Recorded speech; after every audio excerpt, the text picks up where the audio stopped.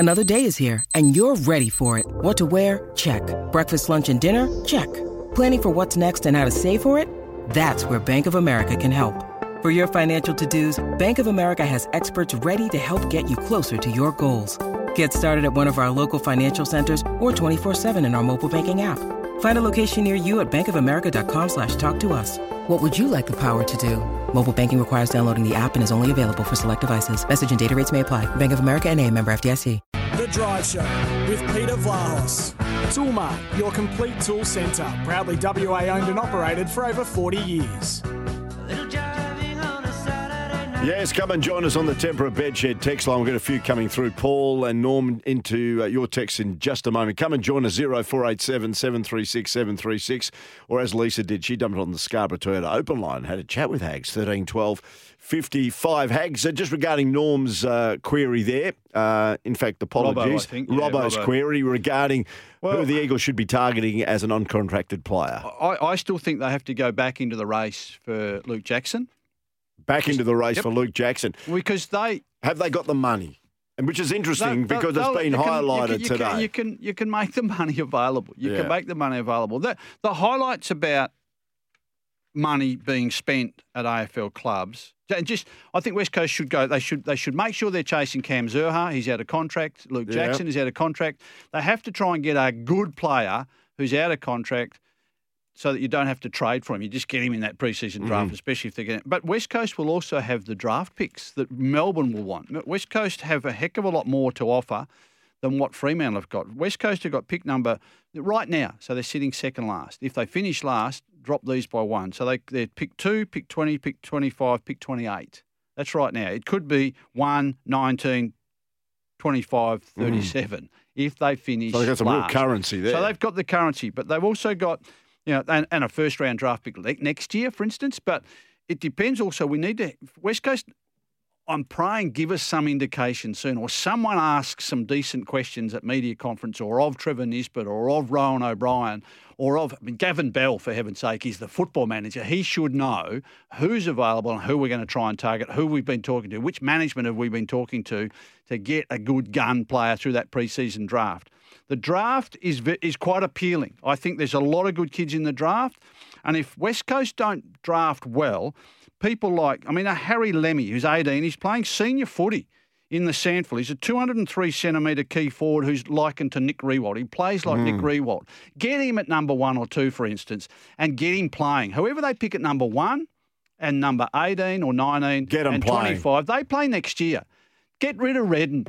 Get rid of Gaff, these sorts of people. Get kids in. There's a kid, Matthias Philippou, another key forward, 192, strong mark, good ground ball winner. 192 centimetres, that's the same size as Jack Darling, who gives you nothing week after week. Go and get some of these kids. There's a kid by the name of Will Elliott, who's a brilliant 196 mobile midfielder. 196 centimetres mobile midfielder. What could you make out of him? The one who I think has been George Wardlaw, who's been all the talk, as if once young Will Ashcroft went as a guaranteed first-round pick. Under father-son, Father-son to Brisbane. Well, George Wardlaw was the man who was talked about as, he's going to be number 1. He'll be the next pick.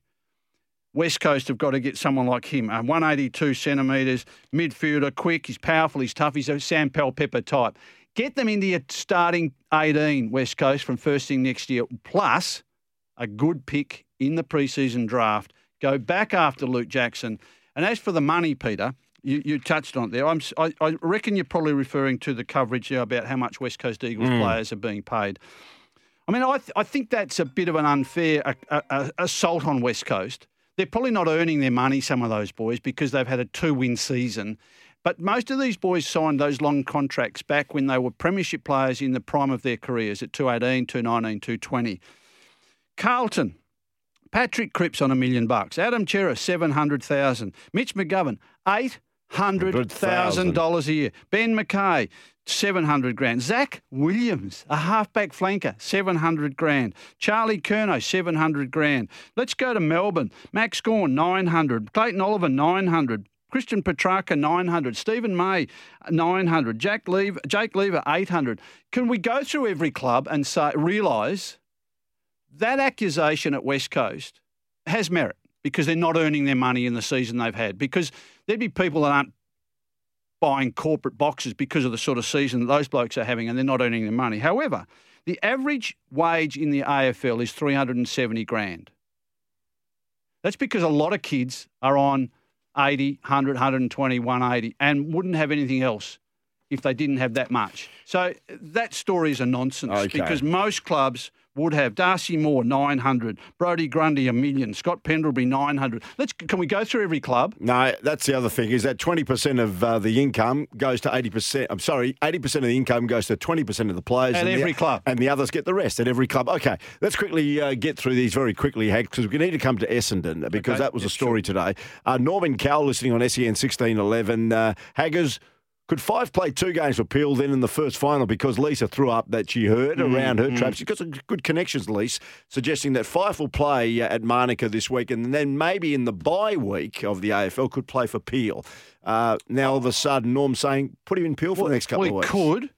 I see that as a bit. It's risky. It's risky. I'd like to have Fife if he's going to play. I'd prefer to have Fife not play until the finals. Maybe a Peel game in the week of the bye. But didn't he struggle in the first game back? Yes, he wasn't match hardened. He needs to have a bit of a run. Well, that's why more so I think we should be discussing what role he's going to play. Whose spot does Nathan Fife take? If he plays, I'd rather him have a harder workout against GWS, unless they're a bit concerned about they might not win there. And they can't take a risk on Nathan Fife. Let's play the team that's been winning. Let's play the team that we feel more comfortable can win. Nathan's a bit of an injury risk. Then Norm would have, I reckon, good merit in saying back to Peel for 2 weeks. But I'd still keep Nathan Fife training. A big heavy workload this weekend while training because the likes of Darcy Tucker, he had a quiet derby, 7 possessions, 7 disposals. Nathan O'Driscoll, I thought he was okay. But 15 disposals. Only the 5 kicks, Peter. Yeah. Only 5 kicks. I'd like to see a winger playing more. Fife could easily play the high half-forward role of a Darcy Tucker, for instance, and then he's not going to be buffeted as much, perhaps, against GWS. GWS, rest, final. For mine. I reckon GWS have checked out anyway. So as McVeigh said a few weeks ago. Now, this is Paul. The final margin of the Derby was 2 goals. So 12 points. It was 24 points. It could very easily have been 7 goals. Oh, I see, yeah. 2 goals, 12, I think. Yeah. It didn't feel like a 49-point win in some ways because it was pretty tight. So a bit of cryptic there from Paul. North Melbourne are angling for a priority selection in the draft. If they win this weekend and finish second bottom, does that impact their ability to be given a priority draft selection? I would say yes. It depends. I think so. I think so anyway. The AFL will certainly push it that way if somewhere in the next week or two Alistair Clarkson's decided to go to North Melbourne because the AFL will do whatever they can to help North Melbourne rise under the great Alistair Clarkson because they're right behind North Melbourne and Western Sydney. The AFL aren't going to be behind Essendon's push for Alistair Clarkson though, but you can rest assured that what's behind the push for Alistair Clarkson is the move to get rid of Paul Brasher, the president, today, Peter. Because okay, let's talk about that as we go to the break because Ben Rutten yesterday, the incumbent coach at the Essendon Footy Club, said he was embarrassed. In the end, just to recap, it was at Marvel Stadium. Port Adelaide, 23 goals, 146, defeated Essendon 9-8-62. It was 12 goals to 3 at half-time, 14-6 at three-quarter time.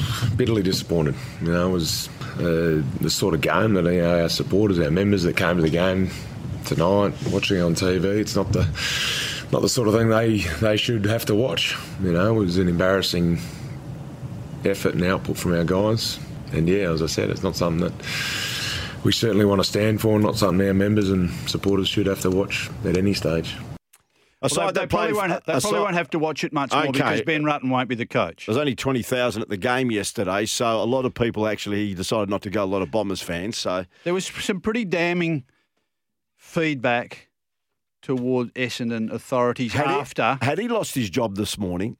There was speculation he had been done and dusted. A leading Melbourne radio announcer, he's a current affairs announcer, and he's a Bombers fan, he's got connections in the Bombers club, said that Ben Rutten had been sacked this morning, but it didn't transpire officially. Look, I mean, we're a long way from it, being here in Perth. And I think Neil Mitchell, as you've mentioned, there from 3AW, would have question. He would have access to board members and some of the most influential coterie people in the club. There's been many weeks where there's been complaints and problems around Essendon from their coteries, talk of not investing into the future, memberships concerns. So mainly the coteries, mainly the sponsorships they're concerned about. So it's been growing. But where I reckon there was some really damning feedback that the Essendon authorities got was when they'd been beaten by GWS just 2 weeks ago. And now remember who's sitting in the box coaching Western Sydney? Mark McVeigh, James Hird, Dean Solomon. So they pulled some tricks. They locked tags onto Nick Hind and Mason Redmond, who'd been in damaging form through the few wins that Essendon had. So they locked in onto them. Let's not let them get their run from half back. They put a tag onto Zach Merritt, and Merritt was kept to 18 possessions, his second lowest of the season. He averages 30 possessions a game. And the feedback when an Essendon authority said to the person from the box, giving them that information, we pulled some tricks. How did we respond? You didn't. So I think that was when some people started to think, we've got to make a change here. And that's when Paul Brasher was approached, as I understand it, to be told, listen, you're fully supportive of Ben Rutten, but he has to go. Okay, so all of a sudden... And they're very influential people that are saying he has to go. We almost could safely say now that job will be vacant come the end of the season. Ben Rutten won't be coaching Essendon. Maybe even end of the week, Peter. Okay, so he looks like he won't be coaching Essendon. So all of a sudden, again, Pandora's box opens up. You've mentioned here weeks ago that Essendon is probably in some ways a preferred fit for Alistair Clarkson other than North Melbourne. Does all of a sudden North Melbourne increase the ante and up the ante to try and secure him as quick as possible? My understanding is that Alistair Clarkson, in early July, we talked about this on July 21, Peter, that Alistair Clarkson had told Essendon that Essendon is his preferred club of destination. It is the AFL that is talking with Alistair Clarkson about helping North Melbourne revive or go to Western Sydney. He doesn't want to go to Western Sydney. He wants a club that's ready to win flags very soon. He's not necessarily involved and inclined to take a North Melbourne that are a many-year rebuild. Essendon, they're cherry ripe. There's some good players at Essendon. There's potential there. The defence is a bit thin, but they could certainly strengthen that up. And I think Clarkson, I get the impression if he went to Essendon, he would take some players with him as well. Like Cameron Zurhaar, already a long way down, committing to Essendon. Taranto from Western Sydney, Tim Taranto, well down the track talking with Essendon, waiting to see the outcome.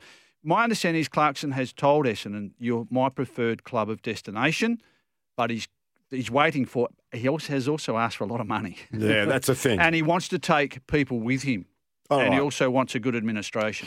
We need to take a break. As we go to the break, of course, Brian Cook we know very well. A great CEO at the West Coast Eagles, did enormous work at Geelong and now is in that position at the Carlton Blues. As we go to the break, this is Cookie talking how big, and we're going to discuss it after the break. The match on Sunday is between the Blues and the Magpies. It's the old rivalry. It's back again after so many years of being really a dud because of the Blues' inability to compete. We'll come back with more here on Drive with Peter Vlahos and Kim Hagdorn.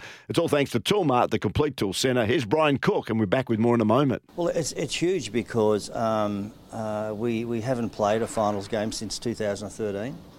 And so we're seeing this week as an elimination final, really, for us anyway. And you can tell by the buzz amongst our fans, our members, just how big it is.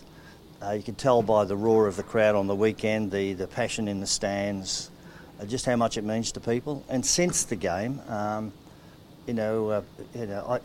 just pass people in the street, and they're still very forthcoming about how they feel about the football club. So it's a huge week.